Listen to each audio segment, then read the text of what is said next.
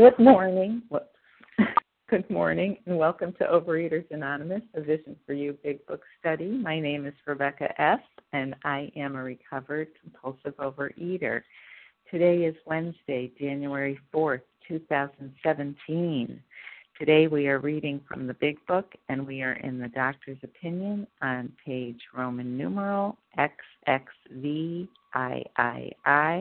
The first paragraph, which begins, "We believe and so suggested." Today's readers are Sarah Y., Anita L., Devora S., Amanda R., and Eileen M. Our newcomer greeter is Susie K. The reference number for Tuesday, January 3rd, 2017 is 9410. OA Preamble. Overeaters Anonymous is a fellowship of individuals who, through shared experience, strength, and hope, are recovering from compulsive overeating. We welcome everyone who wants to stop eating compulsively.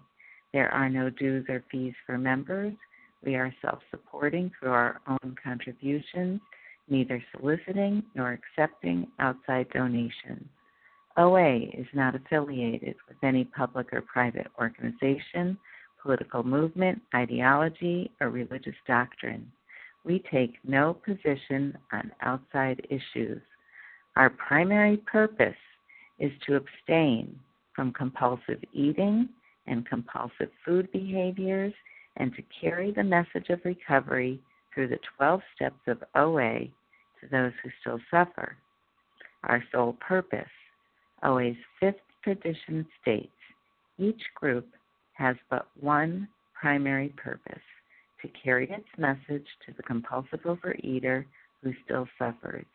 At a Vision for You Big Book Study, our message is that people who suffer from compulsive overeating can recover through abstinence and the practice of the 12 steps and 12 traditions of Overeaters Anonymous. I will now ask Sarah Y. to read the 12 steps of OA. Hi, Sarah Y. from the Dallas area. Here are the steps we took, which are suggested as a program of recovery. 1, we admitted we were powerless over food, that our lives had become unmanageable. 2, came to believe that a power greater than ourselves could restore us to sanity. 3, made a decision to turn our will and our lives over to the care of God as we understood Him. 4, made a searching and fearless moral inventory of ourselves. 5, admitted to God, to ourselves, and to another human being the exact nature of our wrongs. 6, were entirely ready to have God remove all these defects of character. 7, humbly asked Him to remove our shortcomings. 8, made a list of all persons we had harmed and became willing to make amends to them all. 9, made direct amends to such people wherever possible, except when to do so would injure them or others. 10, continued to take personal inventory, and when we were wrong, promptly admitted it. 11, sought through prayer and meditation to improve our conscious contact with God as we understood Him, praying only for knowledge of His will for us and the power to carry that out. And 12, having had a spiritual awakening as a result of these steps, we try to carry this message to compulsive overeaters and to practice these principles in all of our affairs. Thank you. Thank you, Sarah Y. I will now ask Anita L. to read the 12 traditions of OA. Good morning, everybody. This is Anita L. from outside of Philadelphia with the 12 traditions. 1, our common welfare should come first. Personal recovery depends upon OA unity. 2, for our group purpose, there is but one ultimate authority, a loving God, as He may express Himself in our group conscience. Our leaders are but trusted servants, they do not govern. 3, the only requirement for OA membership is a desire to stop eating compulsively.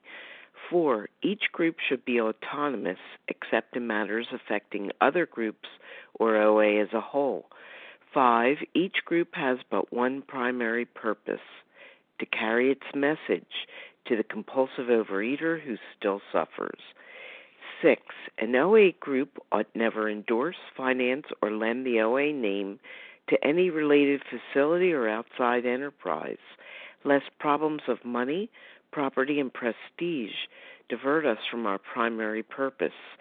7, every OA group ought to be fully self-supporting, declining outside contributions.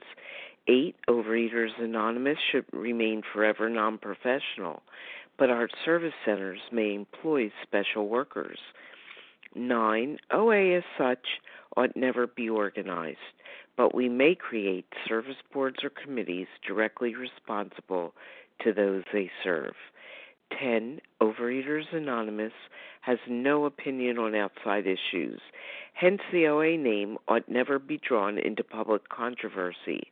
11, our public relations policy is based on attraction rather than promotion. We need always maintain personal anonymity at the level of press, radio, and films.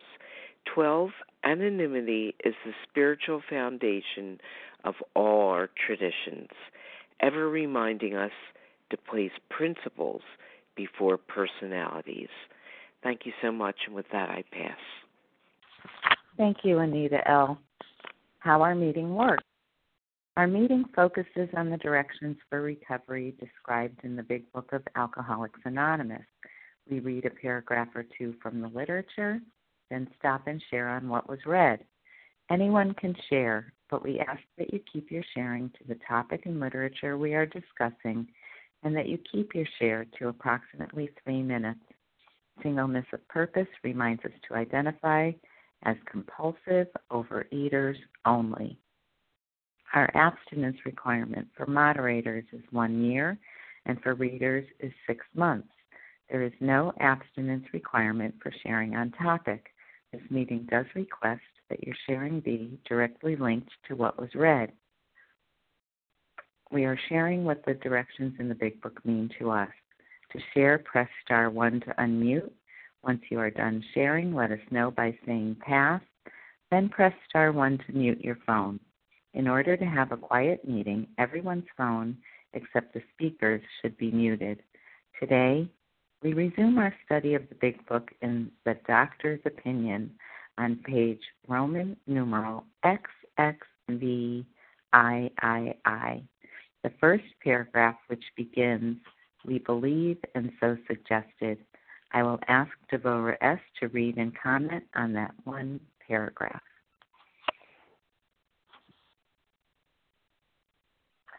Thank you. Good morning, everyone. This is Devora S. from New Jersey, and I am a recovered compulsive overeater.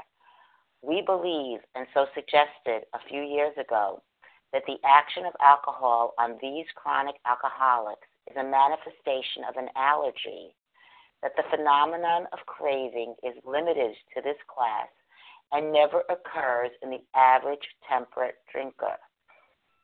These allergic types can never safely use alcohol in any form at all, and having once formed the habit and found they cannot break it, once having lost their self-confidence, their reliance upon things human, their problems pile up on them and become astonishingly difficult to solve. Now, there's a lot of information in this paragraph, a lot of messages.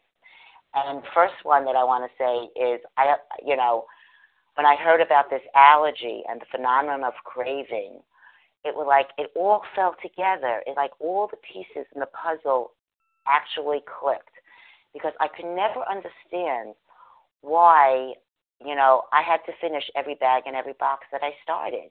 There was never enough for the next day. There was never. My kids would say, "What happened to X? What happened to this? What happened to that?" And I would roll my eyes and look around, and I'd say, I don't know.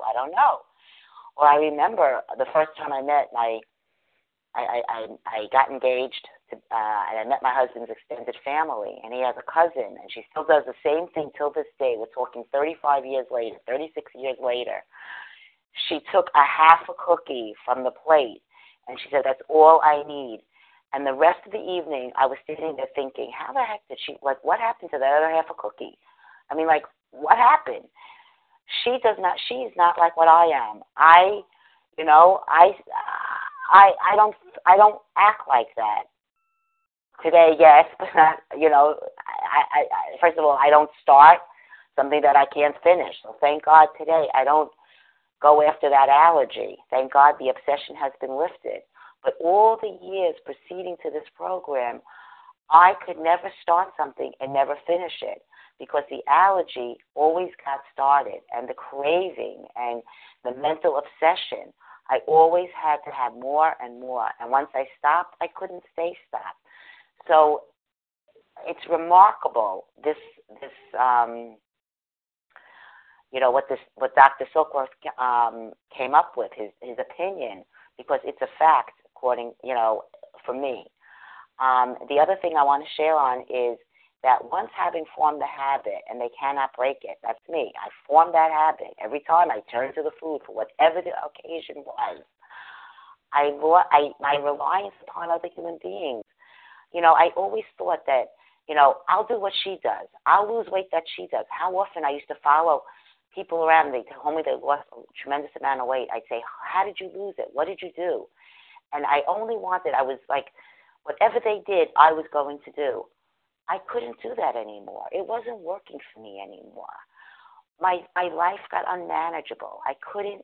Things were just out of control with my food, my family. Things weren't going well. And things started to get difficult to solve. Things were just out of control. And the only way that I was able to get things back to normal, describe whatever normal is when I put the food down entirely. I had to put the food down. Coming into this program, getting a sponsor, going to a nutritionist, getting a food plan that was going to work for me, putting down the substances that were causing me to crave. That's when things started to happening. Opening up this book, following the directions in this book.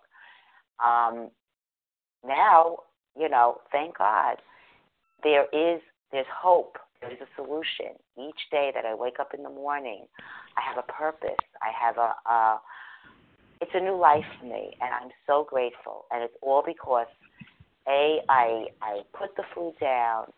I submitted myself to a higher power, and I seek His will. And I follow these directions in these pages, and what a miracle that is. And with that, I'll pass. Thank you. Thank you, Devorah S. Who would like to share on this paragraph? Nessa R. Bella, can I share? Okay, hold on. I heard, wait. I heard Nessa R., and I think I already forget who else I heard.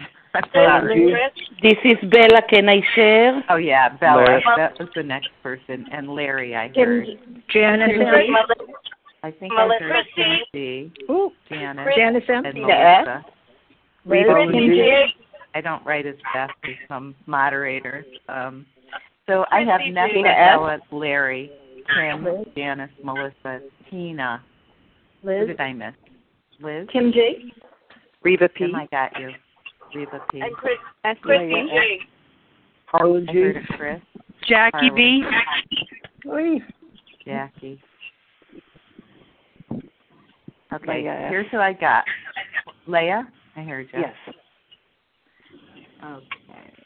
I'm going to stop there, and I'm going to tell you who's on the list, because that might fill up the hour. We'll see. Nessa R., Bella G., Larry A., I think, Tim G., Janice M., I believe, Melissa P., maybe, Tina S., Liz, I'm not sure, Reva P., Chris, Harlan, Jackie B., and Leah S.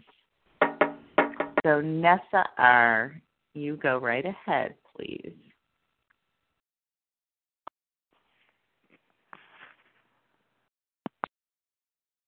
Nessa? Did I hear a Nessa, or was that an error? Well, maybe not. Somebody's banging. Please mute your line. And Bella, you will be the first person. Let's mute the line, Rebecca. Yeah, thank you so much, Leah.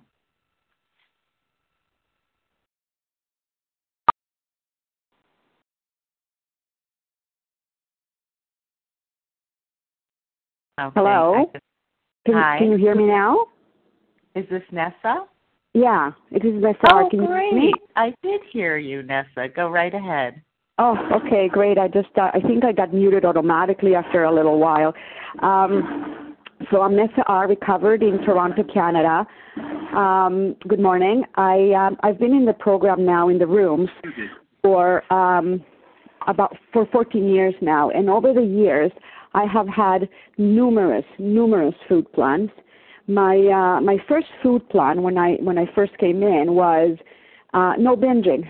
That was it. I could have 2 cookies, but I couldn't have the whole box, and that didn't work very well for obvious reasons. I gave it a try for quite a while, and I couldn't get abstinent. And when I did get abstinent, I couldn't stay abstinent. Then I went to some meetings where the mode of abstinence was to have 1 plate of food 3 times a day, nothing in between. And the motto was, if I can lift it, I can eat it. No food restrictions, so you can imagine what my plates looked like. And that didn't work. So at that point, I started to clue in the volume might be an issue for me. So instead of using a dinner plate, I used a salad plate. So now my definition was, my food plan was 1 salad plate 3 times a day, nothing in between, no food restrictions, nothing worked. Still couldn't get abstinent, couldn't stay abstinent. It was impossible. So I started to clue in maybe there's some ingredients that are a problem for me. And of course, I landed on the usual ingredients, sugar, flour, etc. So I said, okay, I cannot have anything that has sugar in the first 5 ingredients. So, desserts and things like that were out. But it was okay for me to have a pasta sauce, let's say, that had sugar in it. No flour, so I wouldn't have bread or pastries or things like that. But I could have like an eggplant parmesan where flour is not the main ingredient. That didn't work. It wasn't until about 6 years ago when I came into contact with my current sponsor, and I learned that I have an allergy of the body that results in my craving the foods that I ingest that trigger me, and the more I eat them, the more I want them. And it doesn't really matter how much of them I eat or how little of them I eat. And I also realized, because volume is my thing, the more I eat, the more I want, that I also had to weigh and measure my food, that I couldn't just eyeball and pile food on my plate. And what this brings me to is, we cannot use we cannot safely use in any form at all. So if I'm allergic to sugar, then I cannot have even traces of sugar. Not like, even if it's in the millionth ingredient of a product, I cannot have it. If somebody has an anaphylactic allergy to peanuts, they're not going to say, well, I cannot eat peanuts if they're in the first 5 ingredients, but if it's the 6th ingredient, then that's okay. That would be crazy. That would be self-destructive, which is the same thing that my food plans were for me. When I learned that I have an allergy that precludes me from eating certain foods that I can never safely use at all, then I need to be very strict about it, like somebody who has a fatal allergy to peanuts, because I have a fatal allergy to sugar, flour, volume, and a whole bunch of other things. And I have to take it seriously, otherwise I'm going to die. And with that, I pass. Thank you, Nessa R. Bella G., you're next. Thank you. Good morning, everybody. My name is Bella G., and I'm a thankful recovered compulsive overeater. Thank you, Anita, for doing this service, and thank you very much, everybody on the line. Well, I'm sorry. I think your name is Rebecca. I'm sorry. Well, for me, the knowledge that I got that my disease is that I have an allergy in the body, for me was my beginning of my recovery, because till I came to the program, I believed that something is wrong with me. I couldn't understand why I cannot stop eating. Why I take one cookie and I need to finish the whole bag? Why I'm taking a piece of cake and I really wanted to take only one small piece, and I found myself straighten the whole cake? And why I wanted to take one small piece of chocolate until I didn't finish the whole box. I couldn't stop. And I lived with shame, with guilt, with anger, with jealousy, and you name it. And I couldn't understand why. And I was blaming myself, and I really believed that something is wrong with me. Everybody in the world can control, and I am the only one that I don't have the willpower.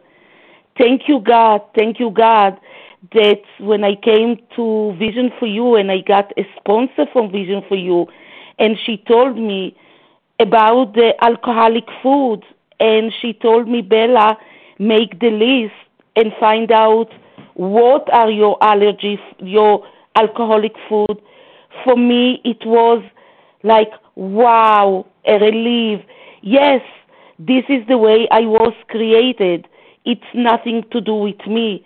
This is the way that God created me, that I have an allergy to those food. And as soon as I eat them, I just cannot stop, and it's nothing to do with me.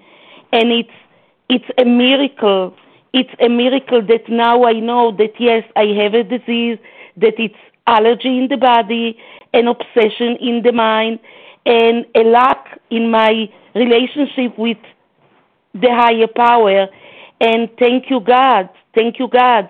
As soon as I don't put those alcoholic food for me into my body, it's a relief. I started to live in a peaceful way.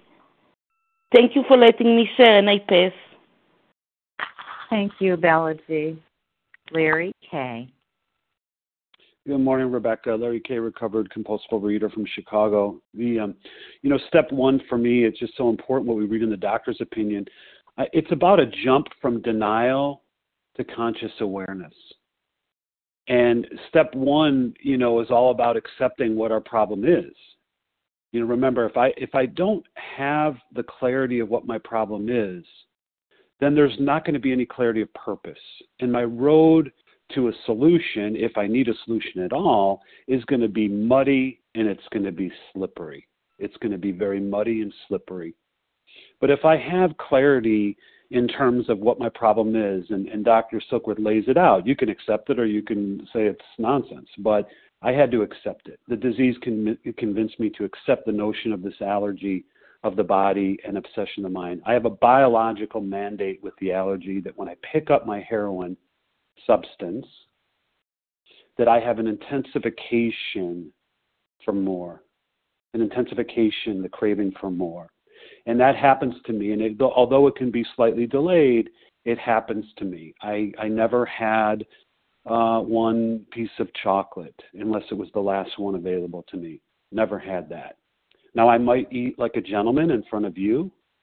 I could do that because of, shame and remorse. But generally, when I'm in this disease of isolation and I'm eating the way I eat, I'm biologically mandated to have more. And even if I minimize what I eat in front of you, I'm going to get mine later.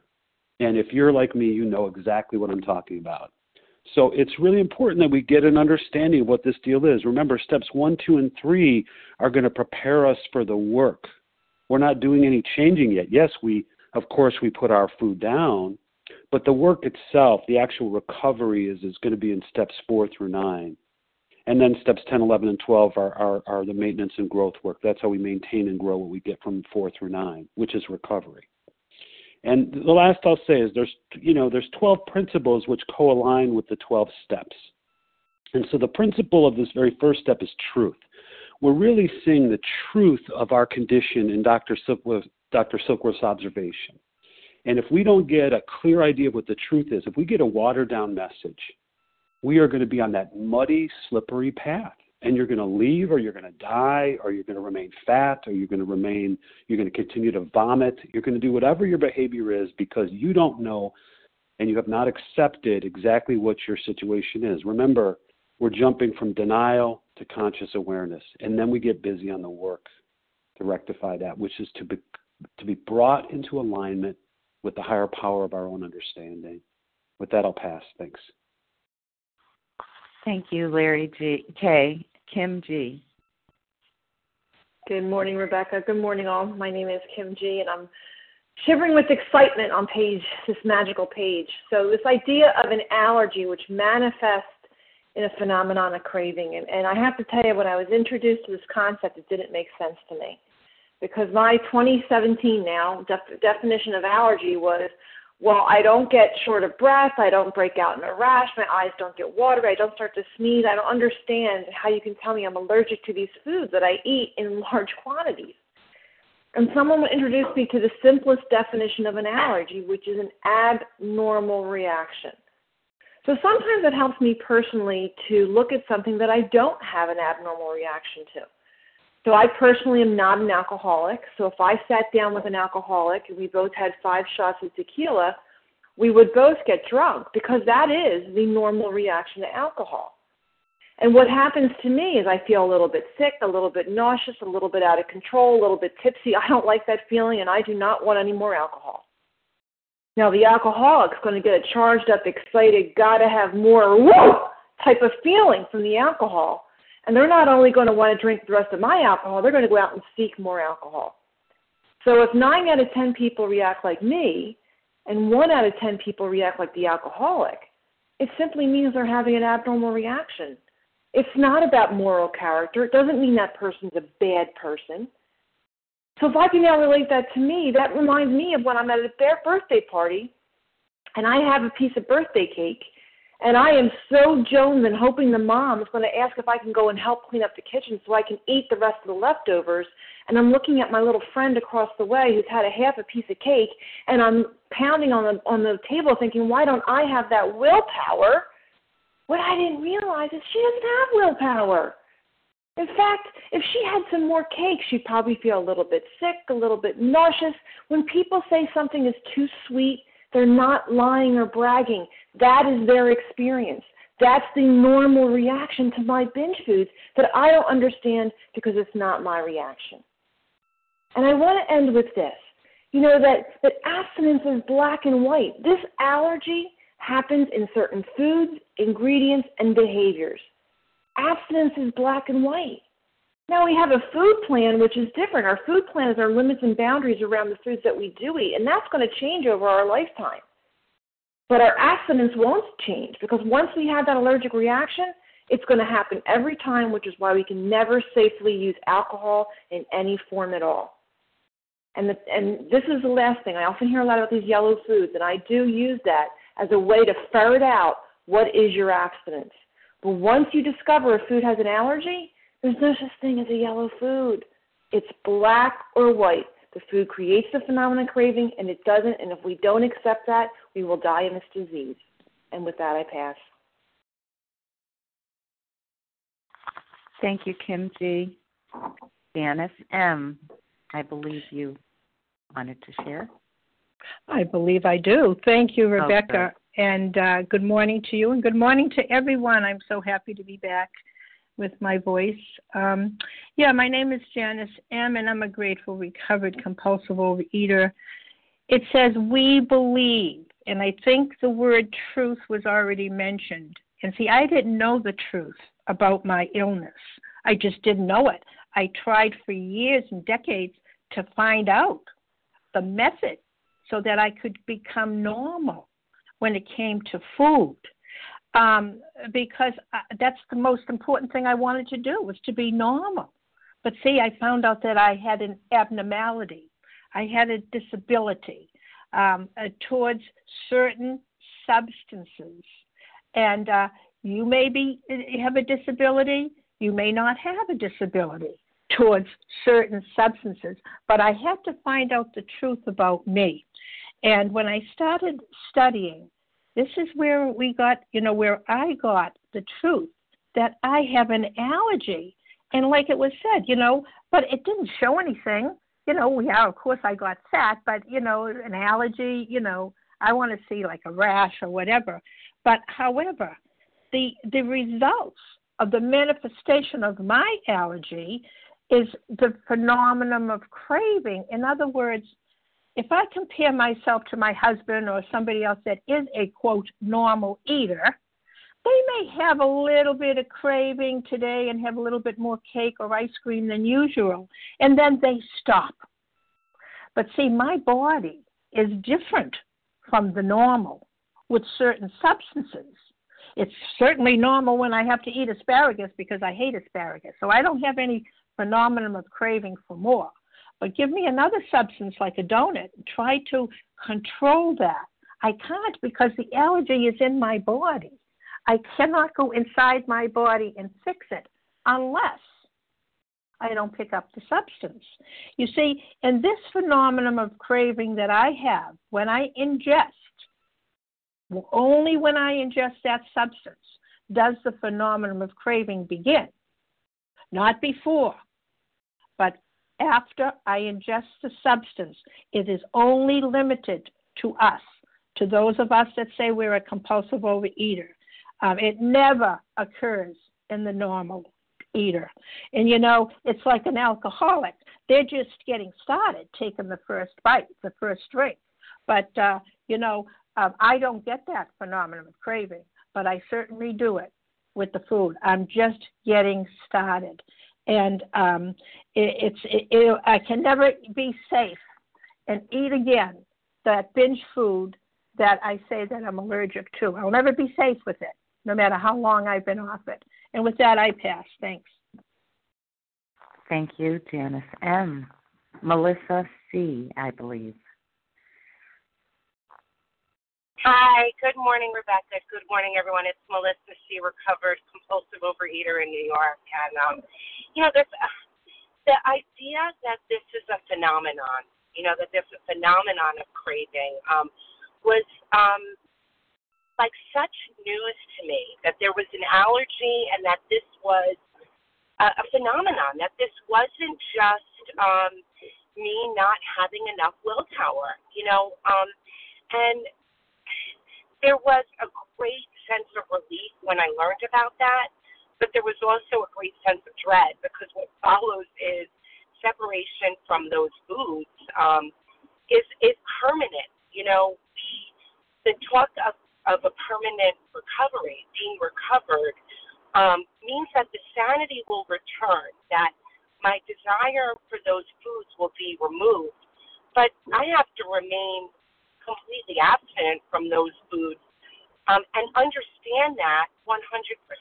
And, there's, at least for me, there was relief, but there was a grieving process. I had a lot of experimentation to do before I really could surrender and let go of my food. And this morning I was straightening up in the kitchen and putting things away in the cabinet, and we're still like putting Christmas and Hanukkah stuff away. And my kids, all their Christmas candy is still in that closet. My husband got like desserts and treats his mom made, and it's still there. And and I look at my family, and they're the average temperate. They're the average temperate eaters, drinkers. So when I think about temperate, is there a variation, a little swing here and there for them? Yeah. Did they maybe overeat a little bit on Christmas, a little bit on New Year's? Yes, but they don't have this phenomenon of craving. So there's still leftovers, whereas I have never been able to do that. If I pick up those things, they're gone. Those things would be gone within a day. I would eat them until I was physically sick and then seek out more. And once I've done that, my problems pile up on me so fast. It's a matter of days before everything starts spiraling into the toilet. That's been my experience. And, as far as those red, yellow, and green foods, when I initially was looking to get abstinent and helping people, it was a great morning, and those yellow foods sort of helped me know that maybe someday I could look at those again with an honest eye. But the truth is, if you're only eating your green foods and you become recovered, sanity returns, and it becomes clear, yeah, those yellow foods are a lie. If you're looking to control it, it means you can't. And so, I'm glad that I know the truth today. Thank you. With that, I'll pass. Thank you, Melissa C. Tina S. Were you next?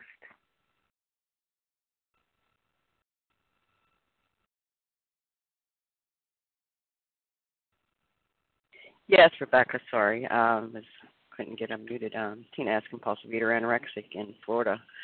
Well, I heard some really great things today, and so grateful to be on the line. One of the things that really strikes me and continues to strike me is that the action of alcohol or alcoholic foods on these chronic alcoholics. Okay, now this is what it does to me when that's what action is. This is what alcoholic foods do to me when I put them in my body.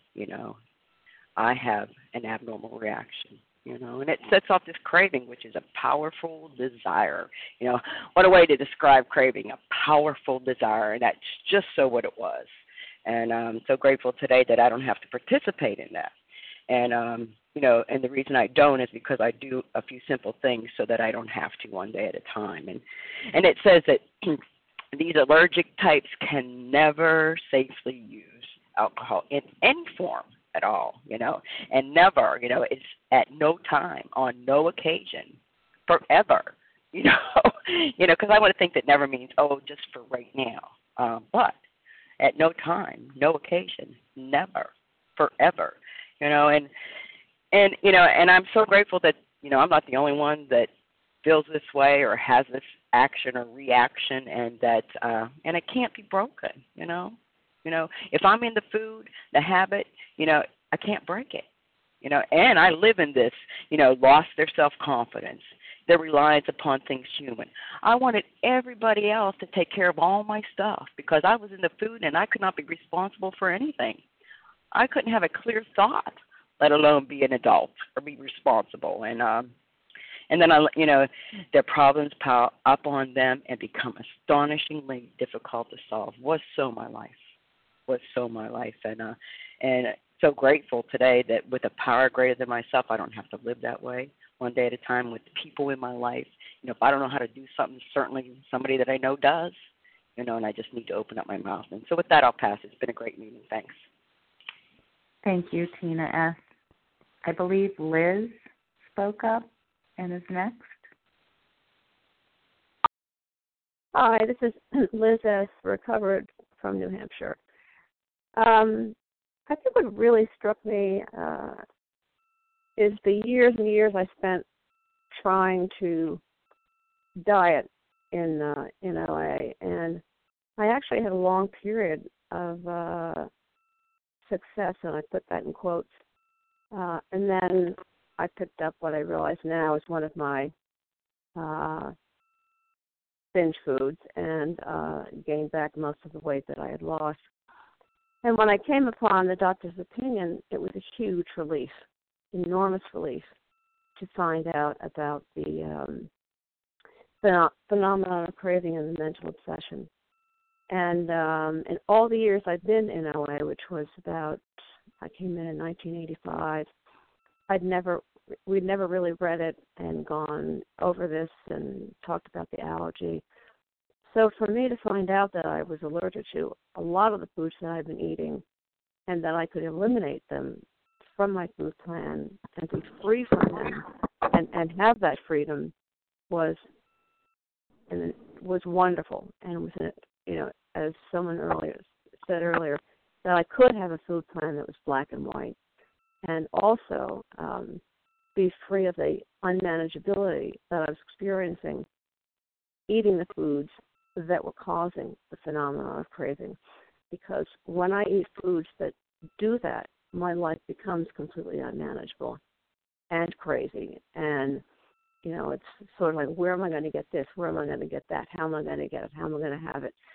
So I really thank Dr. Silkworth many, many times for writing this opinion and making it possible for me and for so many others to identify those foods that are, in my words, in my own words, dangerous, and so that we can eliminate them from our food plans and be free, and have food plans that are black and white and safe, and therefore proceed with steps and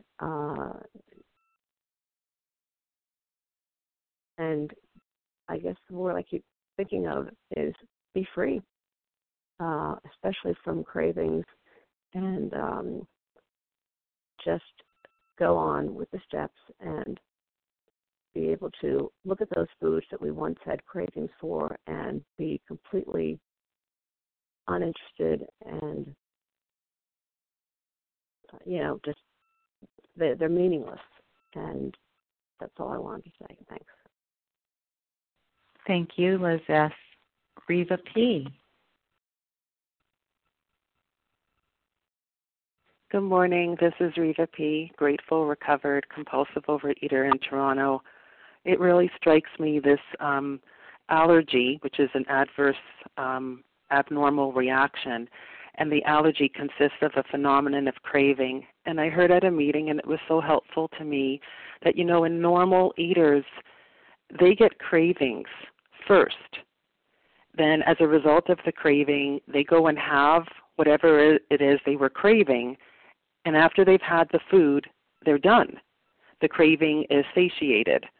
But with me, and this, doesn't make logical sense, except I did experiments and research and tried over and over to disprove it, but this is how it is for me.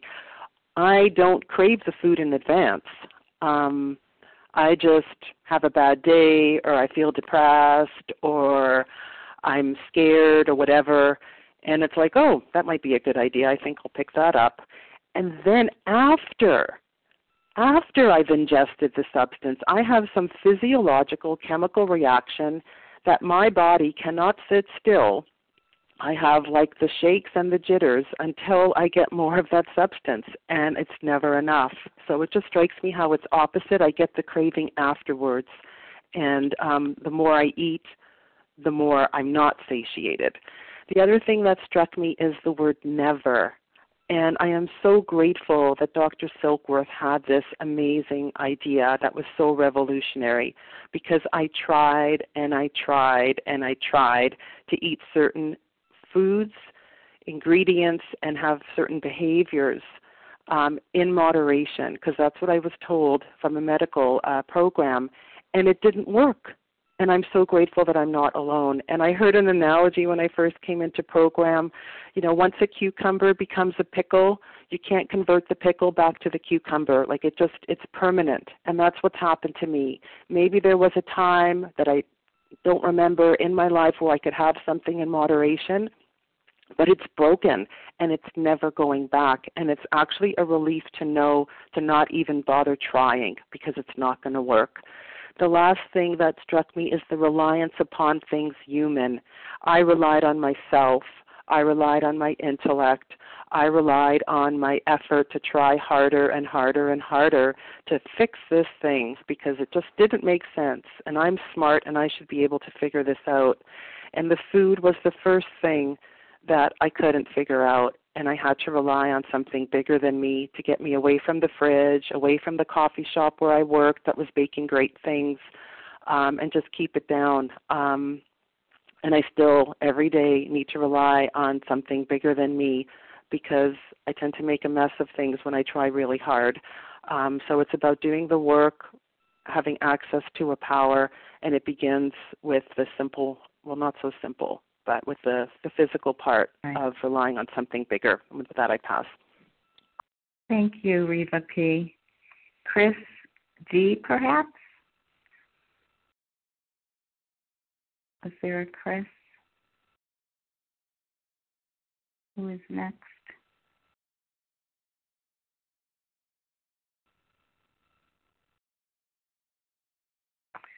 Well, I may have gotten that name wrong. Harlan G. Why don't you take a turn next, then? Good morning. It's Harlan G. in Scottsdale, Arizona, recovered compulsive overeater. Can I be heard? You sure can, Harlan. Oh, thank you very much. And thank you for your service, Rebecca, and thank you for Team Wednesday for all your service. I think we've covered the physical allergy really well, so I'm going to focus in on some other things here in the paragraph that are very, very vital to my survival. For as far back as I can possibly remember, I have told myself that I am not going to eat Almond Joy bars. I am not going to eat cookies. I am not going to eat cake. Because people would be screaming at me from the time I was 4 or 5 years old that if I did eat these things, that I was doomed, that I was unacceptable, that there was nothing about my life that would have a shred of happiness, that nothing in my life would be okay as long as I continued to eat these things. And I could not understand for the life of me why I wanted to eat these things more than I wanted to breathe air. I just knew one thing above all else, eventually. I don't want to live in this world. I want to die. And I would beg God for death. I didn't have the onions to go kill myself, but I did not want to live in this world. And when I read that part of the paragraph that said, we lose self-confidence, I related 100%. Because when I would tell myself in the morning, at night, in the evening, in the afternoon, that I'm not going to eat Almond Joy bars anymore or Kit Kat bars anymore, I was serious. And for about a minute and a half to 10 minutes, whatever, I didn't. And then I did. A very wise woman said to me a long time ago, if you treated your friends the way you treat yourself, would you have any? And the answer was no. If I lied to you every day, I lied to you and I did things to you that destroyed your life, you would run from me like the plague. And how was I supposed to have self-confidence when I lied to myself and destroyed myself and I believed that it was 100% my fault? People would say to me, you're doing it to yourself. And I believed them because I didn't know that I had an illness. And the truth is, I didn't choose this. I can't cure this. I can't control this. It's above me. It's not anything I did. The other thing it says in here is reliance upon things human, which is going to be reflected back on page 60 in B, where it says no human power could have relieved our alcoholism. Because when the big book wants to teach me something, it doesn't just tell it to me once, it tells it to me repeatedly. And I would look at your together outsides, and I would look at your outsides and think, man, you got it going on. And I knew that my quivering insides did not have it going on. And so I tried to overly depend upon you. And I would manipulate you into taking care of me. And you tried. I was a good little manipulator. But you never did the proper job. And so I would resent you. And then it says their problems pile up on us. Of course my problems piled up on me. I was thinking about Kit Kat bars and Fritos. I couldn't think about my long-term assignment in science. I couldn't think about my long-term assignment or my homework from yesterday. How was I supposed to do homework when I'm loaded to the guttles on Reese's peanut butter cups? And so my grades suffered, and my life suffered, and my work suffered, and I wanted to die until I came into program. Until I came into program, I thought it was 100% my fault. 4 minutes. I have a program, and I have steps and a book. Thank God for Overeaters Anonymous, and with that, I'll pass. Thank you. Thank you, Harlan G. Jackie B. Yes, hi. I'm Jackie B. from New York City, the Bronx. Hi, Jackie. I am so grateful. I've been in program since 1992, and I've had all different food plans. I've had all different abstinences, and this last time around, 146 days today. is when all of a sudden the big book came alive again. I mean, I've read it for years and always used to be so resentful because I felt like I got put here because of my father, who's still to this day 80 years old, and is still an alcoholic today. But I have a relationship with him today thanks to recovery. My mother passed away from complications of this disease. My sister is. My 14-year-old is. I met my husband in these rooms. So, it's a long history. But what I got out of this, all of a sudden, today I decided to listen for a vision for you and really listen. And I heard somebody say, in she shared how you have to take a shower every day. Well, this is, I have to do this work every day. I can't live on yesterday's recovery. I have to live on today's recovery. And when I suddenly realized that, well, like everybody else shared, I totally get it. It doesn't matter what the ingredient is. It could be the 5th, the 6th, the 7th. I have to realize that ingredient cannot be there at all. And the day I took out all the allergic ingredients out of my food plan, all of a sudden, I didn't understand why I didn't crave anymore. Why wasn't I thinking about food 24/7? Why wasn't I weighing and measuring everything? Even weighing and measuring now, I was over 373 pounds. Today I have over 140 pounds off. And the reason is because I suddenly realized it's not because losing the weight. It's because I'm a volume eater, period. So therefore I weigh and measure so that I am having boundaries with my food. When I learned about the ABC food plan, lists, I was like, oh, yay! Then I realized, there is no middle of the road for me. The minute I decided that I was no longer going to do the allergy, trigger the allergy, the obsession of the mind started to clear. I started to have clarity. I started to be able to work the vision for you. I did the steps. I did everything that I found a sponsor from a vision for you. I've never met her, but thank you, Debbie F. I mean, I got it. All of a sudden I'm reading these chapters and I'm going, holy moly, I get it. And I'm so grateful. I'm so grateful I didn't leave. I'm so grateful I understood now. And now I'm just, know that I have to work this every day. I don't go to bed until thank you. And with that, I'll end. Thank you. Thank you, Jackie B. Leah S., you are going to be our last person to share, and the roster matched the clock to the T. Go right ahead, Leah S. Thank you. Thank you, Rebecca. Good morning, everyone. Oh, my God, such beautiful shares. This is Leah S., a recovered, grateful, compulsive overeater from Brooklyn. So I have an allergy of the body. I could never understand that. I could never identify with that because I have no allergies. To me, allergy means when you break out in a rash or something bad happens, and there was nothing bad happening to me. So, I want to lose some weight, but I don't have an allergy until I couldn't identify what is my allergy. And I was told, do this only for today. Only for today. Do you think you can have only one little box of that chocolate?